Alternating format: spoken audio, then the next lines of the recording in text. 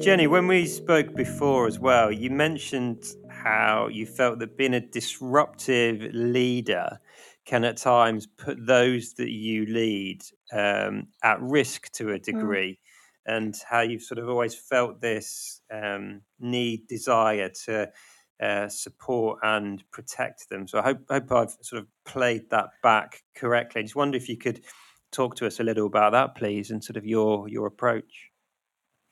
Yeah, absolutely.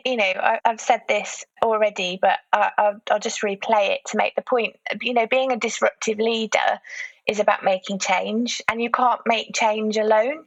So, you have to find followers, and that often starts with your own immediate team in an organization. And in a sense, if you're putting yourself in a position of risk, or taking some chances to drive that change, you may well fail, and there's lots to learn from failing.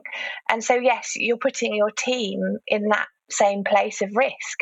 And I do feel a great sense of responsibility for this. And you have to help your team build the resilience and tenaciousness to be able to operate in the kind of the way that you need to disrupt these organizations. So I vocalize this quite clearly to the team that I'm working with. So I'm very deliberate about signposting how this might feel. And I always talk about to the team about the fact that you'll have good days and not so good days when you're driving change, because, we'll be at the forefront of changing the business. We'll be different. We'll be disrupting the status quo. And that doesn't always go down well.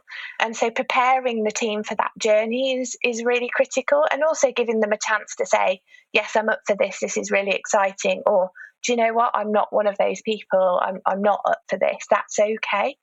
And also, it's so important, when you look at have those good days, to really make the most of recognizing and celebrating even the smallest victories on the journey towards making change.